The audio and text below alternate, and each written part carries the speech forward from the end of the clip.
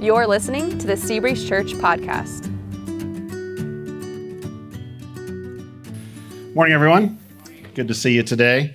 We are in the middle of a four-part message series where we're looking at an amazing offer that Jesus made 2,000 years ago that still stands today. But this offer comes with two important qualifiers.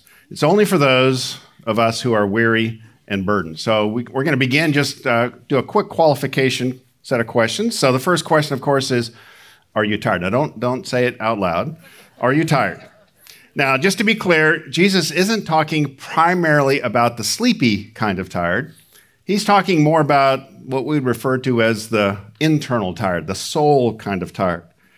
You know, it's the weariness that comes from, the ongoing failed efforts that we have over the years to maybe change something about ourselves that we really would like to change.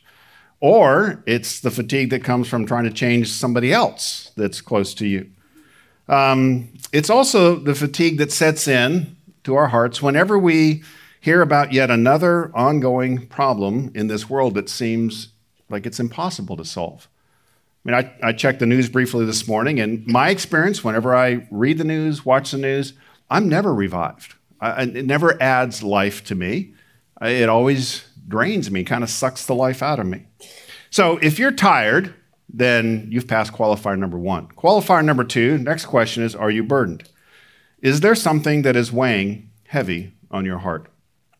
I mean, maybe not. Maybe you have more money than you'll ever need, so you have no financial burdens, no financial concerns. Maybe if your parents and your children are still at home, maybe you look at your children and you are absolutely, completely confident that they will grow up to be the men or the women that will please God and society will thank you for bringing into the world. Maybe you're absolutely confident about that. You have no questions, no concern about your kids. Maybe if you're married, maybe your marriage is just all delight and no sighs. Maybe. Maybe nothing weighs on your heart. But I say that in a way that lets you know that I don't think that's probably true. My guess is that most of us in this room are carrying a burden that weighs us down. So now that we're officially qualified for this amazing offer, let me read it to you again. We read it last week, but let me begin by reading it to you again. It's found in Matthew chapter 11, verses 28 through 30. Here's what we read. Jesus says, "Come to me, all you who are weary and burdened, and I will give you rest. Take my yoke upon you and learn from me, for I am gentle and humble in heart, and you'll find rest for your souls. For my yoke is easy and my burden is light." Now, the offer sounds great. Just the promise of rest sounds very appealing. But what practically does it mean? That's what we're looking at in these 4 weeks. Well, first of all, Jesus was pointing to an image that was very familiar 2,000 years ago when he made this offer. It's the image of two oxen yoked together, either pulling a plow or pulling a cart. And this was, of course, at the time in the ancient world, this was the best way to get work done of really any kind. And what Jesus is saying by this image is he's using this image as a picture of the way we tend to do life, not just agricultural life or farming, but life in general. It's a picture of the fact that we all have a yoke. We all have some kind of set of patterns that we are currently using to handle the pressures and the burdens of life. We already have structure to our lives. And we use that structure. It's like a yoke. We use that structure to carry our responsibilities. And those structures form our yoke. And those responsibilities form our burdens. And so what Jesus is really offering here is an exchange. We already have yokes. We already have burdens. He's saying, I want you to exchange your yoke for mine and your burdens for mine. It's an exchange offer. Trade in your current yoke for mine, and you'll find that that yoke is easier than yours. And then let me help you get really clear on what you are and what you are not responsible for, and you will find that my burden, by comparison, is much lighter than the burdens that you tend to load up onto your own life. Now, this exchange is not just a decision. It's not just a yes, I'll come to Jesus and accept this. It begins with a decision, but it can't be transacted completely by a decision. And that's because it's about a yoke. It's a set of patterns. And it takes time and it takes discipline over time to put on the yoke of Jesus, to take our yoke off, to restructure how we do life, how we do our days in the way that Jesus offers to restructure it. And there are going to be new disciplines that we have to engage in that we didn't before. And there's going to be old disciplines and things that we do that we're going to have to abstain from. And in the 2 Sundays after this, we're going to consider both categories of this yoke, the disciplines, the structures that are a part of this offer. But today, before we do that, I want to look in detail at the 2 causes behind the weariness that we feel and the heavy burdens that we carry. Basically, why is it that we need this exchange? Why is it that for us, life is so tiring and so heavy? Well, the first reason is our sin. Our sin wears us down. It just affects us this way. It's our sin and then the sin of others that is what makes life so draining. For example, just in my own marriage, one evening last month, I said something short and harsh to my wife. That was a sin, the way I treated her. That one sin ruined the entire evening. It wasn't refreshing. It wasn't helpful. Just that one sin ruined that evening. In fact, that one sin ended up casting a shadow on my heart and on her heart for the better part of 3 days. It drained us of life, just that one sin. And you add to that all the other sins that we do over time, and life just is hard and draining because of our sin. So the solution is obvious then, just stop sinning, right? So we can make this message really short. Just stop it. Just stop sinning, right? Well, we've all tried. And I think we've all failed. I mean, not completely, but when it comes to the eradication of sin in our life, we've all failed. Now, the Apostle Paul, who admittedly is one of the moral giants of human history, he said something that I find to be very encouraging about this. If Paul wrote this about himself, I'm encouraged. Here's what he says in Romans 7, 18 through 19. I know that nothing good lives in me, that is in my sinful nature. For I have the desire to do what is good, but I cannot carry it out. For what I do is not the good I want to do. No, the evil I do not want to do, this I keep on doing. That's been my experience as well. Now, when you look at the beginning, Paul says there's nothing good that lives in me. Now, how can he say that? There's absolutely nothing good that lives in him? That's not precisely what he's saying. He goes on to qualify that opening statement. And he uses the 2 words, that is, to clarify. Here's what I'm really talking about. I'm not saying there's nothing at all. I have no good moral impulses. I never do anything good. He's not saying that. He's saying that is, it makes it clear. He's not talking about his entire life. He's saying that there's something living inside of him called the sinful nature. That's what he's pointing to. He's saying that's something, that sinful nature, that's the nothing good part of me that's at operation in my life. And it keeps driving me to do what I don't want to do.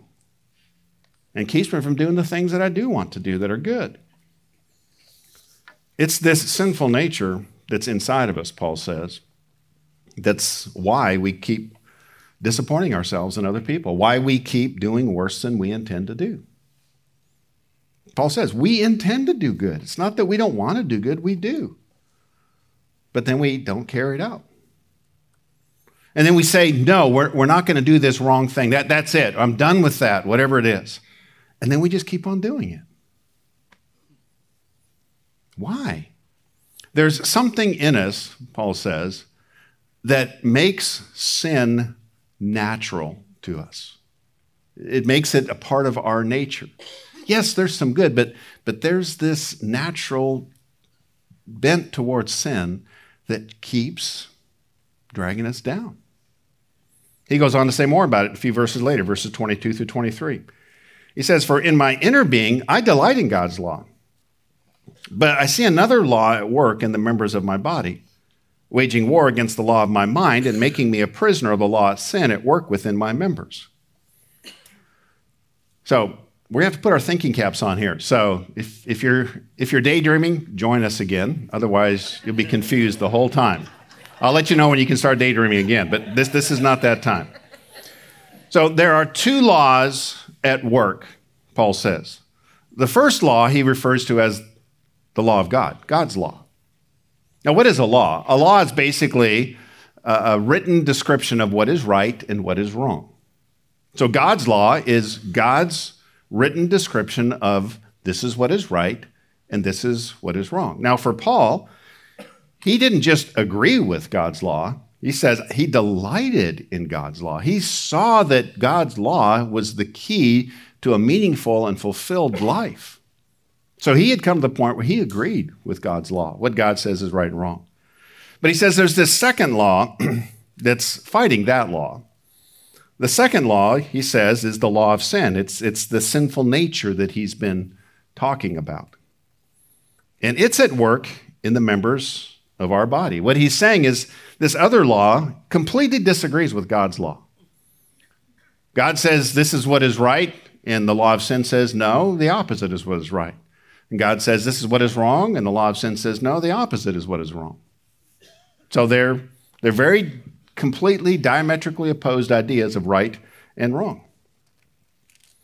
And that is at work, he says, in the members of his body. And from that base of operation, his body, this law of sin goes to war against our minds, which is where God's law operates from. So we're in deep waters here, but this is very important for us to understand. If you understand this, you'll understand your life and the life of the people around you. So let me give you a diagram to help us understand this.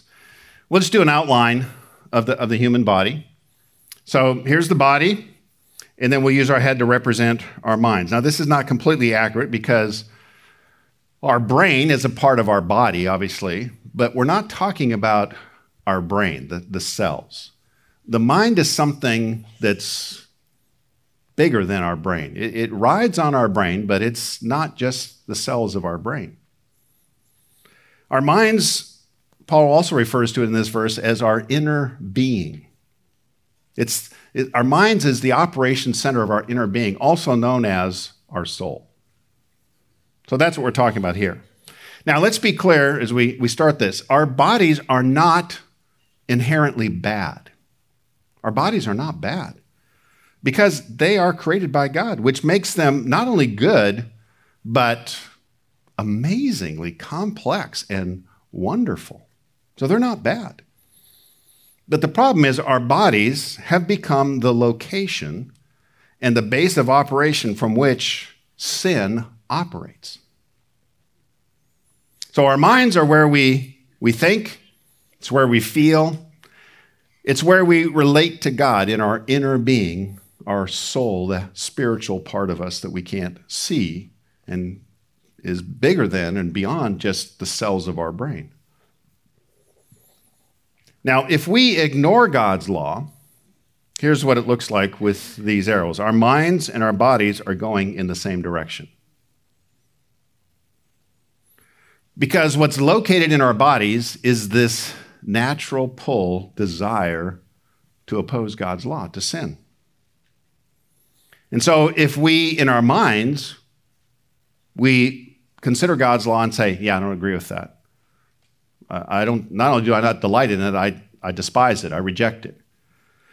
Well, then our minds are heading the same direction as our bodies. Our mind does the thinking and the feeling to justify and feel better about the sin that our body already wants to do. They're working together. But if we, like Paul, accept God's law, well, now we've got a war on our hands. Notice the arrows are now heading in a different direction. They're opposite from each other. That's because in our minds, we now agree with God's law. We've done the thinking, we've made the decision, we are going to do life based on what God says is right and wrong, not based on what other people say is right and wrong, or our culture says is right and wrong, or our desires say is right and wrong. We're going to accept God's law. But that makes the arrows in opposition. That's because just because our mind agrees with God doesn't mean that our body does. And that's because our body can't be convinced. The body can only be trained. It can't be convinced. And that's because the body is not rational like the mind. The body is really a recording. It's an imprint of what we do over time. Your body and my body is a record of our collective history as humans and our personal history as individuals. That's recorded in our body. And that history, the history of our bodies, reveal two very important facts about our bodies. The first fact is that our bodies have a power to them. Now, I'm not just talking about physical strength. They do have that. But there's something even more powerful about our bodies. Earlier in chapter 7 of Romans, these set of verses, in verse 15, Paul indicates that sometimes it feels to him like his body is actually running the show. The power of the body is taking over everything. Here's what he says in verse 15. I do not understand what I do. For what I want to do, I do not do, but what I hate, I do. He's almost saying, I don't even understand this. What he's saying is, this is not a rational process that's going on here. I just 10 minutes ago decided I wasn't going to do this, and then now I'm doing it. I don't understand. Why is my body taking over here? So where did this seemingly autonomous power residing in our body come from? It came from how God created us. This is a part of our history that has almost completely been forgotten, but is essential to understand who we are. In the creation story, if you read Genesis 1 through 3, you'll discover that when God created life, he basically just said, let there be life. And there it was. He just spoke it into existence. But as you read the story, when it comes to the creation of human life, the story slows down and we get some details, and it's clear that when it comes to the creation of human life, there's something very different going on here.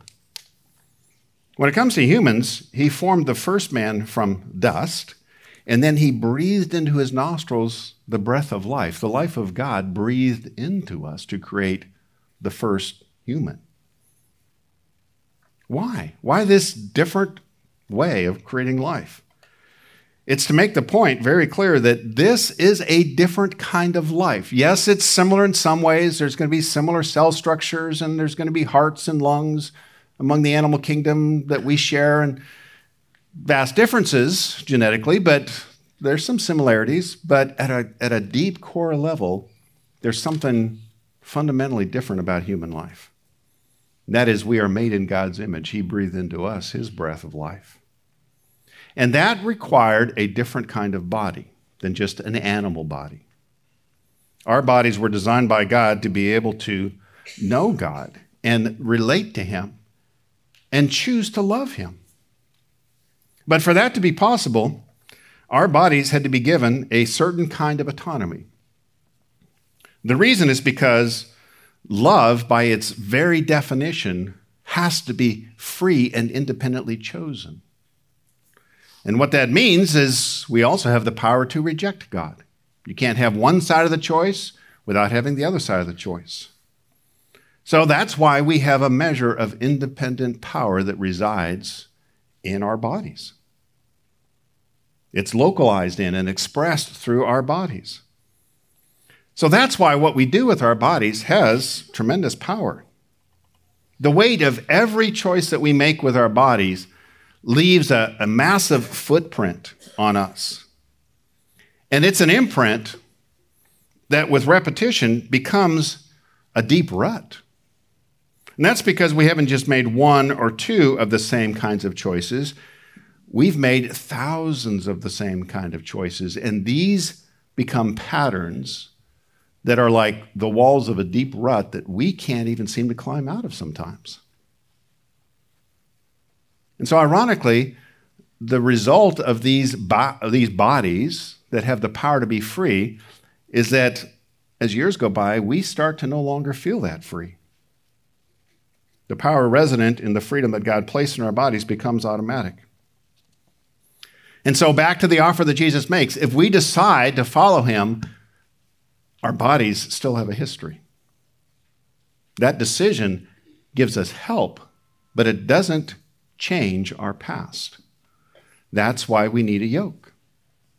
That's why we need to be retrained. Our bodies need a structure. We need activities that are different to begin to retrain our bodies. See, I told you this is not a daydreaming message, so hopefully you're still with me. The second thing about our body is our body has a past. In other words, we've put some miles on these bodies, and that history has affected each one of us. Where did this other law that's opposed to God's law come from, and why is it hanging out in my body? Why can't I just say, get out of there? Well, back to the creation story. So informative. Remember the tree that's called the tree of the knowledge of good and evil? This is where the forbidden fruit comes from. It was called the tree of the knowledge of good and evil. And God said, if you eat of that tree, that fruit, you will surely die. It's going to kill you, Adam and Eve. Why? It's because good and evil are the opposite of each other. They destroy each other. They can't live together inside the same body. At least they couldn't originally with Adam and Eve. So Adam and Eve ate of the forbidden fruit. But if you've read the story, they didn't die immediately. They died eventually.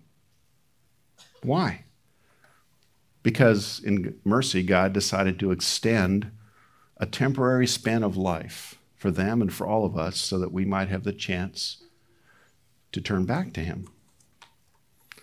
But in order to keep Adam and Eve from dying instantly, and us also, God had to change their bodies, which changed our bodies. What God did, is he gave evil a temporary life of its own in our bodies. He did this by allowing the human body to be the place where evil can live for a limited time. The human body then became a temporary host, which changed our bodies from eternal bodies to temporary bodies. Now, if you read the story again, when Adam and Eve ate of that fruit, you remember the first thing that they felt? They felt naked. But that's bizarre. Why is that the first thing that they felt? The reason is because sin changed their bodies. We don't know exactly how. We don't have video of this. But it changed their bodies in such a way where they suddenly realized, hey, I'm not wearing anything.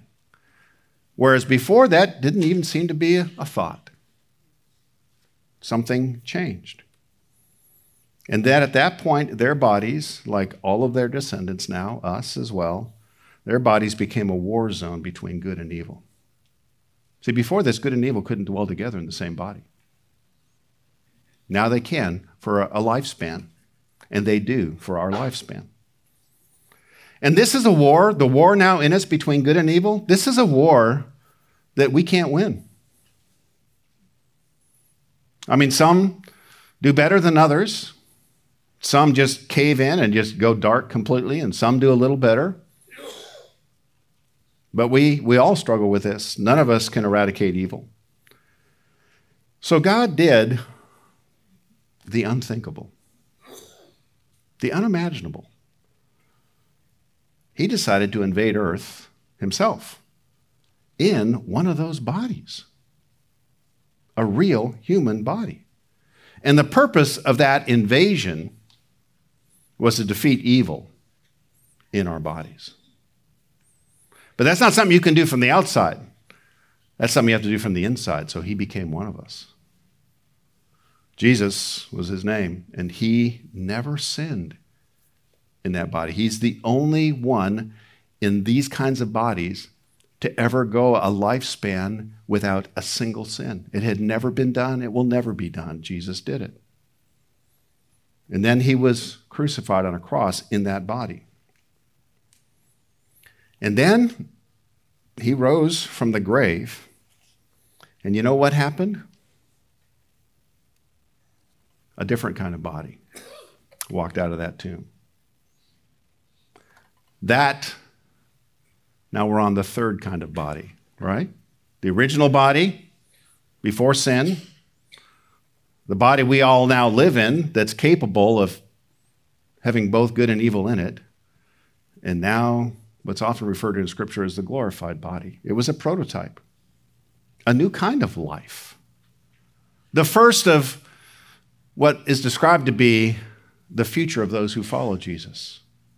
If you follow Jesus Christ, this is the kind of body you're signed up to get after you die. It's a new kind of life, a new kind of body that has a new kind of life. And Jesus called accepting this life being born again because it's as if you get a whole new life. So now what's true of us, if you accept Jesus, your body, my body, now has two histories. The first history that occurred out inside the Garden of Eden when Adam and Eve sinned and changed our bodies. And then the second one that occurred in the tomb outside of Jerusalem when Jesus launched the first of the glorified bodies. And the question now before we die is which one of those body histories are we going to feed? The old one that's our past or the new one that's our future? So this is what's happened to our bodies. This is why we sin and why we struggle and why we need Jesus and why we're so weary. But sin didn't just have a profound effect on our physical bodies, it also impacted our minds. And that brings us to the second point. Our thoughts weigh us down. So we are wearied by our sin. We are burdened by our thoughts. We all know this. I mean, recently, I had a hard time sleeping. Throughout the night, I would keep waking up. Why? It wasn't a physical problem. I mean, that can't happen. But I was worried about something. It was my mind. I couldn't get my mind to shut off. Life is already hard. It already takes a lot of thought.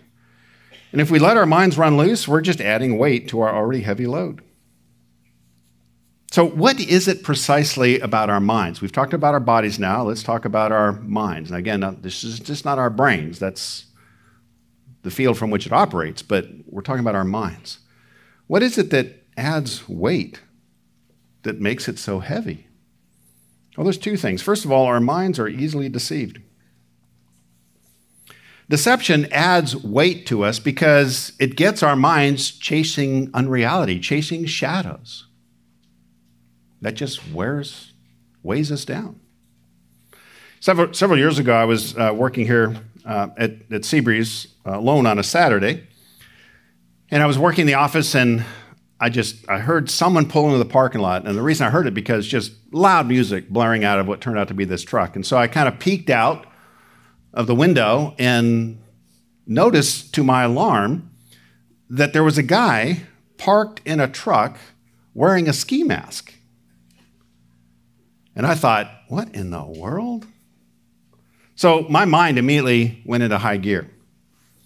Now, the way our minds work is we don't just have random thoughts. We organize our thoughts because we're trying to figure out what's going on in our world. So we organize our thoughts into ideas. Ideas are ways in which we understand what's happening in our world, what the categories are. So I accessed my ideas on the topic of ski masks, and I got 2 hits, okay? Hit number 1 is ski masks are used for skiing. Hit number 2 is ski masks are used for criminal activity. Now, clearly, he wasn't in our parking lot for the purpose of skiing.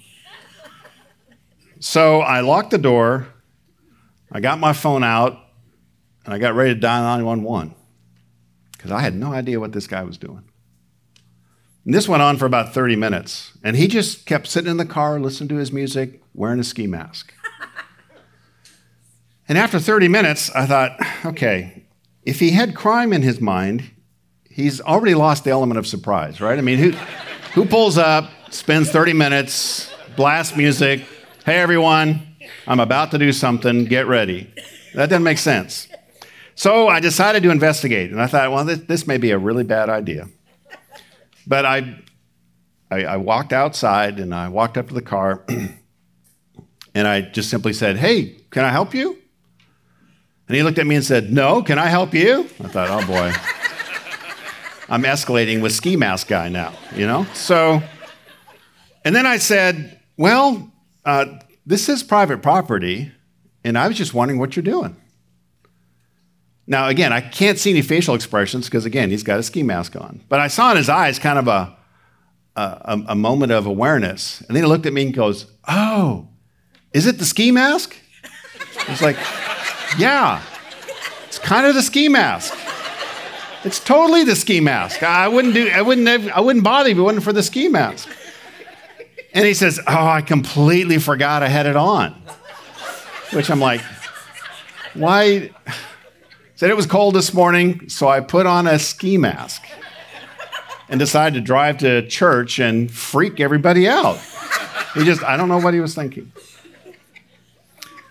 So I said, so what are you doing here? He goes, oh, I'm just playing Pokemon Go. Okay, so I'd never thought of that. I mean, in all of my history of ski masks, my mind never connected ski masks to Pokemon Go. I'd never seen it done, never thought of it, never heard of it. And that's the problem with our minds. We can get it wrong, right? We can be wrong because our minds are limited in some ways and unlimited in other ways. Our minds are limited in their knowledge. We can't know everything, but they're unlimited in their imaginations. You know, made in the image of God means that our minds are expansive and we can imagine new things that don't exist now. That's why we go to the moon. It was imagined in the human mind and then done. But this expansive power is also why the human mind is capable of great deception. We can actually invent new ideas that we now call truth that is in fact not true. And those ideas, if they're not true, they can end up destroying marriages and happiness and even lives. And that's why our minds were created by God to work best under His authority. In His image, in His shadow. He is the filter of ultimate truth. He knows what is true. And if we follow and submit our mind to His, it gives us the protection we need from believing lies and adding pain into our lives and into this world. But the second reason our thoughts weigh us down is our minds are also regularly obsessed. Our minds not only form ideas that deceive us, they evoke feelings that can dominate us. You know, I didn't just have thoughts about ski masks on that Saturday. I had feelings about ski masks. I felt fear. The power to think is what leaves us open to deception. The power that God's given us to feel is what leaves us open to obsession. It's described in Ephesians 4:19. It says, having lost all sensitivity, they have given themselves over to sensuality so as to indulge in every kind of impurity with a continual lust for more. Sin occurs in part when our emotions move from the secondary position God created them for into the primary position. That's the difference between these two words, sensitivity and sensuality. They both have the same root, sense. We're trying to sense something. With sensitivity, the senses are secondary to reality. They are caused by what is real. Reality is primary. It's the cause of what the senses perceive. In other words, the senses, when you're sensitive, the senses are pointed outward. You're trying to perceive what is really going on out here. But with sensuality, it's the polarity of sense is switched. The senses now become primary, and reality itself becomes secondary. The senses are not pointed outward, trying to sense what is real. They're now pointed inward because with sensuality, the primary goal is to feel better. Now reality must conform to what I feel. This is where we're at now as a culture. How someone feels is more important than anything else. Not who they really are, who God really is, but how they feel. That's now primary. Now, you can't do that with physical reality. I mean, just try driving on the side of the road that you feel like driving on your way home today. That's not going to work because reality will inform you of your wrong sensing. But when it comes to moral reality, the effects of getting it wrong in the area of morals are not immediately devastating. The pain will come, but it can take years, sometimes a lifetime. So without God as the external reference point to guide our emotions, we opt for sensuality and we let our emotions lead us. What happens next, as it says back in this verse? We don't just dabble in sensuality, we indulge in every kind of impurity with a continual, we indulge in it. It just becomes this rabbit hole of downward spiral. So, what have we talked about? God gave us amazing bodies and amazing minds that are capable of partnering with him in this world. Not just as minions, but as creators, co-creators, and managers with him. That's why our bodies and our minds have such amazing power. But the very things that define us as humans have become the things that we are incapable of managing on our own. The reason is that we were only designed to manage ourselves in the shadow of God, in his image. Our bodies and our minds are too much for us. And so Jesus came to restore this partnership, to bring our bodies and our minds under his management. He called this eternal life. Not just forever with him, but attached to his life now. And that occurs when we decide to follow Jesus. The challenge is we've been under our own management for a long time. We've run our own bodies and let our minds run our own thoughts. And therefore, the patterns that are resident in our bodies and our minds don't just change because we've decided to follow Jesus. You can bombard them with strong intentions and deep emotions, but without training and structure, they will not budge.